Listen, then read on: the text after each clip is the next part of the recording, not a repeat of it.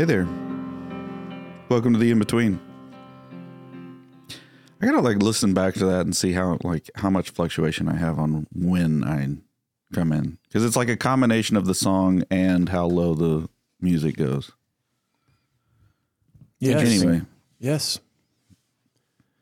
I think it'd be a great use of your time. Yeah, absolutely. And Colson's time to have Colson re-record play them over each other. All of them. All the ones we've done so far and see how close you are to the. I don't think you're being genuine.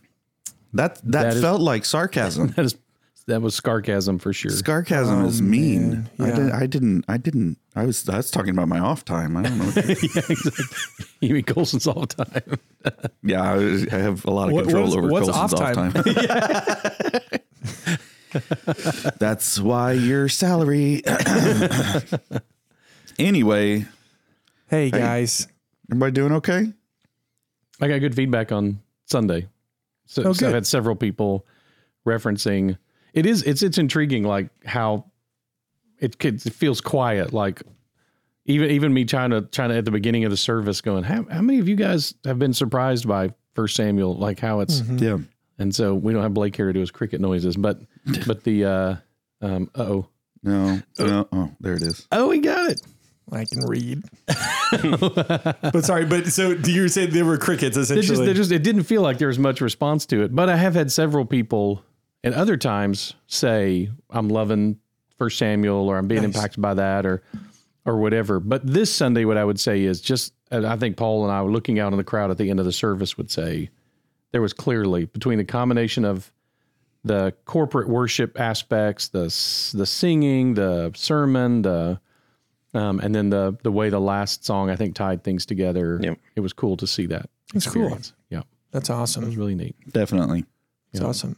Are you? And then we'll figure out why there was 50 more people first service than normal. And 20 less second service.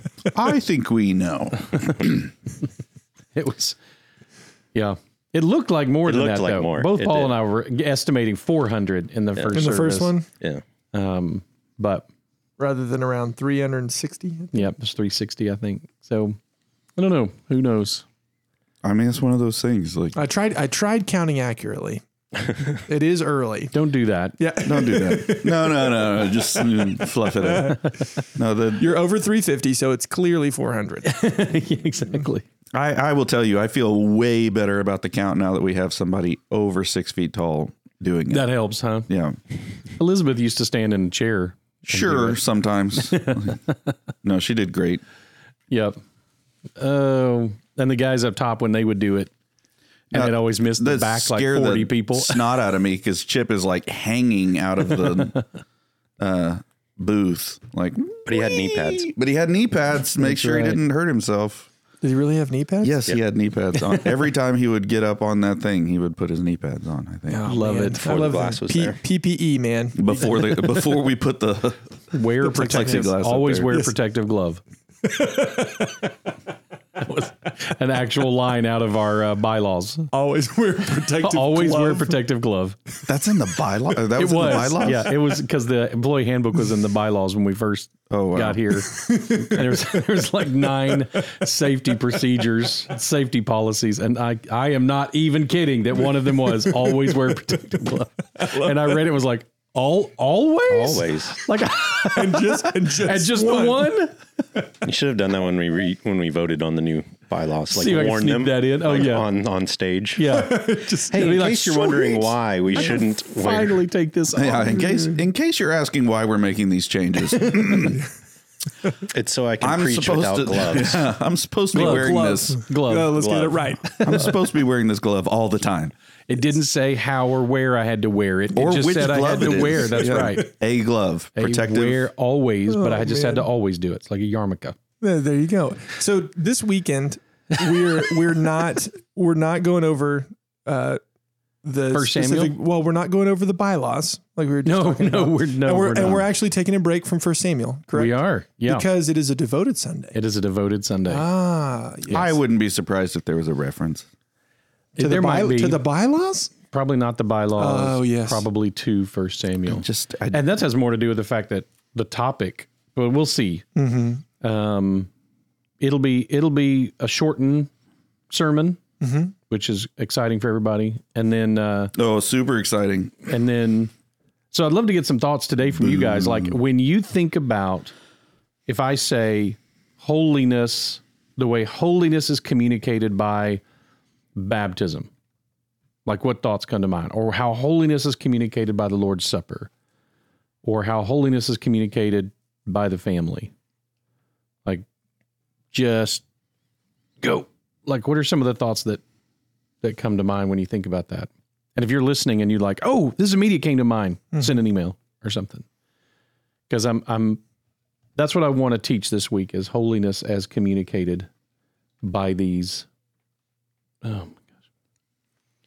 And your definition of holiness in that sense, to be set apart. I am going to talk a little bit about that. About, because there's the two sides of it, of like the idea of cleanliness, with baptism, or again, the right state of being able to take communion. But yet then there's just the idea of an institution that sets you apart. That this is something that, again, you take a fairly, and what could be relatively common institution. It's not like the Romans didn't have bathhouses and bathe. It's not that. Again, there's certainly nothing special about wine and bread at this time. That would have been like an average lunch. Yeah. But it is the take context. something like that is more common, and then to set it apart with intentional purpose. Right. I think that feels like, that's the Lord putting into an institution to make something holy. Yeah. Is that what comes to your mind as well, John? Yeah. I mean, I think there is some intentionality with these common things, I think, in the sense of what they represent to us. The mikvah, or the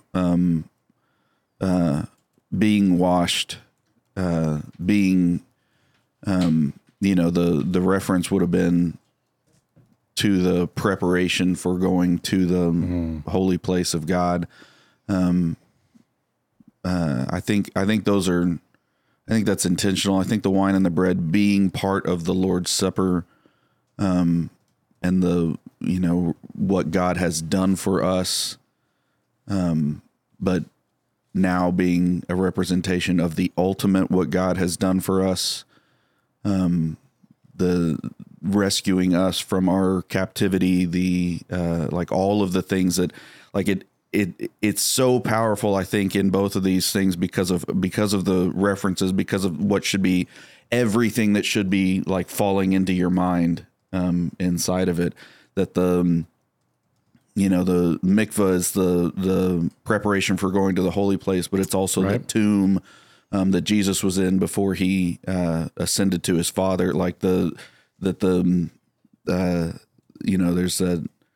that washing of yourself and of all of the uncleanliness off of you in order to be useful for the set apart purpose that he has for you, but also the darkness of being dropped into the water and then coming back into the light. That is again that tomb reference to the death that we should experience to ourselves, and life that comes from being born again and Christ living inside of us. That I think that submission that it takes, you see it a lot in the kids that get baptized.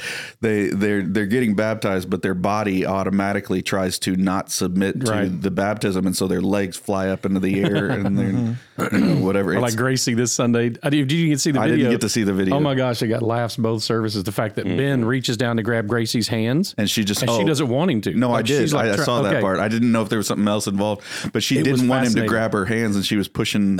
Right. But yes, that exactly. What a great picture. Yeah. No, we do that all the time. But that, like, okay, this is kind of a scary thing to let somebody else push you into the water. Yeah.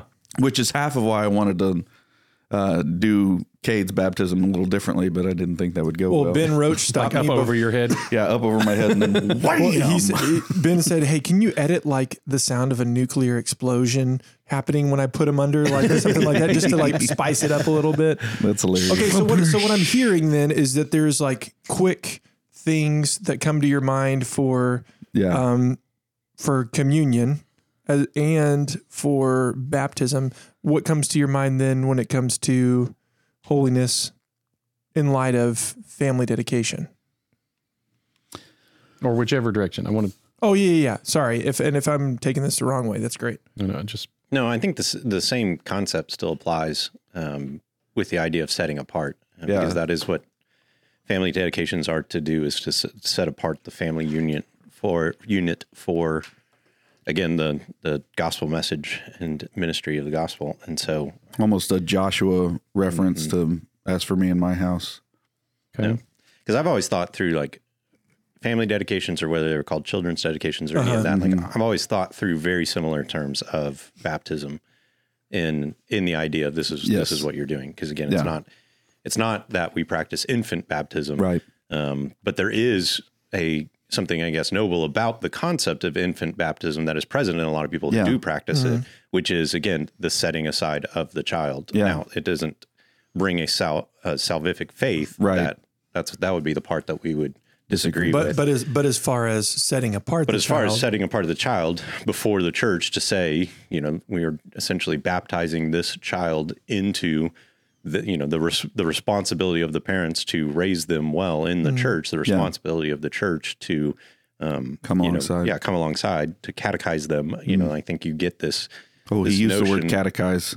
You get this notion that is very noble, and you would find plenty of scriptures that align with what the family role is and what the parents' role to the child through that symbolism. And so again, the real issue really is, again, that there's nothing that baptism merits to the child. That's where we would disagree. So it's just a picture, essentially. It's just a picture. And so again, to think of them in similar terms, baptism and dedication, family dedications, makes sense. And so I would tend to lean towards that. Yep, here's what we're doing.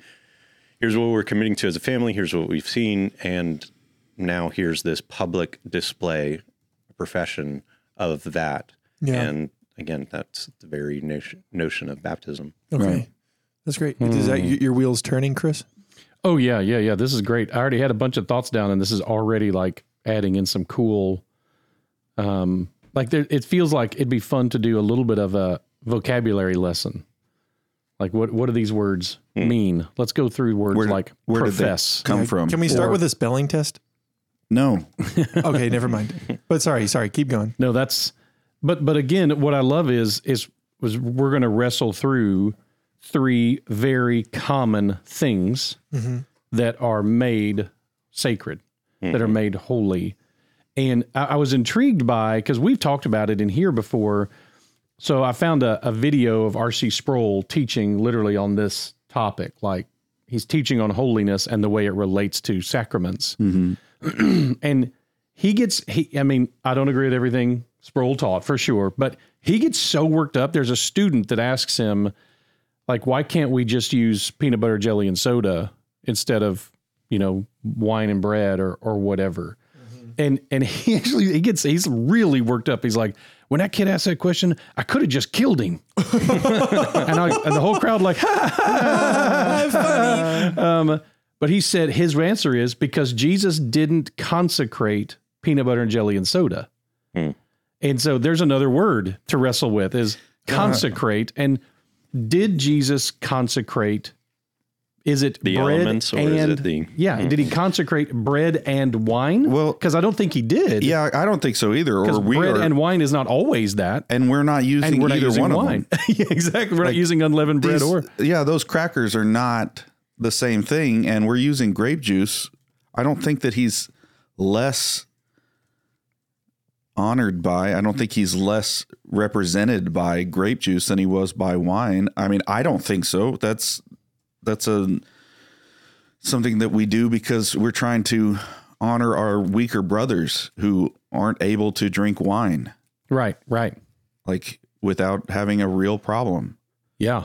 And that kind of bugs me. I was right there. I was like, when he got so worked up about it, I was like, this is one of those things that Sproul and I probably would disagree about, but I still wanted to understand his perspective. Yeah. And so the question, which is right, is what makes something holy and not common. And it is the idea that Christ consecrates it, that it is that like that's part of the language of it. And what does he claim it for? What does he relabel it for? What does he, anyway, there's just a bunch of words that are to make sacred, to con with sacred, to make sacred. With sacrament. With. And so it's by the way, I just got to tell you guys, just a side note, you guys know what kind of character trait wonk weirdo I am about stuff. Just recently working through this with somebody and discovered all the different words that have con or com, because it's the same root. That means with. And all these words like confident, confides, with faith, comfortable, with strength, fortis, strength. And we started unpacking all these. Comfortable is with strength. With strength. Fortis means strength. Where we get the word fortress. Yeah, I'm going to have to think through that one. I had to, like every one of them, I was like, okay, wow. Content was like with flexibility or with stretching is what. With a tent. Exactly. And not two tents, just a tent. So Glove. You're not two tents, you're content. Sorry, therapy jokes are the best. Anyway, I think content was, if I remember correctly, tent was like flexible or stretch or anyway. That's funny. But man, the roots of some of these words were really helpful to me digging into them. Well, this is consecrate, the same thing with sacredness, making something like connecting it to sacred. Anyway, thoughts in unwrapping this. Now, I do also need, where would you go scripturally? Because I'm working through where I would go scripturally to try to connect these. This is why we call it a devoted Sunday when we do these, because we are, not to confuse everybody any more than we did Chris Sherrod, but we are dedicating in our devotion. That's why he gave up and finally went to Walmart. Oh my gosh. He's like, listen, I can't get it right. Just kidding. That's not true. At least he doesn't call us South Springs. Right, exactly. Blake. Anyway. He's not even here to defend himself. He's not even here to defend himself. And he's not done it since the second Sunday, I think. That's not true. Oh, have you heard him since? Yes. Okay. Anyway. He called me Colton. He sure did. Oh my gosh. He's like, so it's not personal. Colton? Who's Colton? I'm just kidding. Dixon, he thought of you whenever I know. Carlton. I'm sorry. This guy who has He a meant great Carlton. voice. You know he did. But anyway, that idea that we are in all of these different aspects, we are expressing devotion to Christ. We are expressing our set apartness to His will, to His word, to His to what He has declared as the truth. All of those things are happening, that we are. But that's all like in our heart, in our intent, in our will, Right. As the Deuteronomy 6 is important for our family dedications. When we do them, we always talk about Deuteronomy 6. But, and that's kind of because we're talking about how the Shema is followed up by, teaching these things in all of these aspects of life. And that's what we need to be doing as a family. But you got to start with the Shema, which says that we're going to love the Lord our God. Hear, O Israel, the Lord our God, the Lord is one, and that you should love the Lord your God with all of your soul, with Heart, mind, soul, and strength. with all of your heart, with all of your soul, and with all of your might, or whatever. And so the heart, having to do with our will, with our the things like the decision makers, what helps us make a decision, and that in my mind is our will, or closest described as our will, with all of our soul, which is the life that He has given us. Nefesh would be the like the breath that he breathed into Adam to make him a living being. Right. That living being is the same root, and so the that has to do so much with our worship, because it is the life that he put into us then coming back out of us. And then the might being just all of your overflow, all of your whatever is it's like might and strength are good words for it, but it's a like, if you're thinking your physical like prowess, for some people that's probably true. And for those of us that are not, like, I think about the thing that is an overflow of you, like that you have so much more of this or whatever. And so it's like remembering that we are setting those very important, like those things that make us, we are setting those apart to be devoted to God. Right. And so I feel like Deuteronomy 6 is kind of the, I mean, there's a reason, right. There's a reason that when they ask, Jesus is like, I mean, love the Lord your God with all of your right heart, soul, mind, and strength. Right. Like it's a big deal. And so we remember in all of these things that devotion. Mm-hmm. What do you add, Paul? Since I used the word earlier, it came back to mind of like, oh yeah. So what does the actual official catechism of the Catholic Church say, again, about the sacraments? And it's in 1131, the sacraments are an efficacious or effective sign of grace. Right. So instituted by Christ. So he started it, and entrusted to the church. So we're to do it. Right. And the purpose by which divine life is dispensed to us. So these visible rites by which the sacraments are celebrated signify and make present the graces proper to each sacrament. They bear fruit in those who receive them with the required dispositions. But this idea of like dispensing a divine life. Now, we would probably take very different meanings on whether that's symbolic or whether that is that's interesting actualized. That it was, they said, visible and effective symbols of grace. Yeah. So it is just a symbol, but they would also say it is effective. Yeah. And none of the one thing you can count on in the Catholic catechism and Catholic teaching is every word has been thought through. They mean every word they mean very precise. I wonder what that means then. So if it's a symbol, but it's effective, it means it provides God's grace to you. Okay. Right.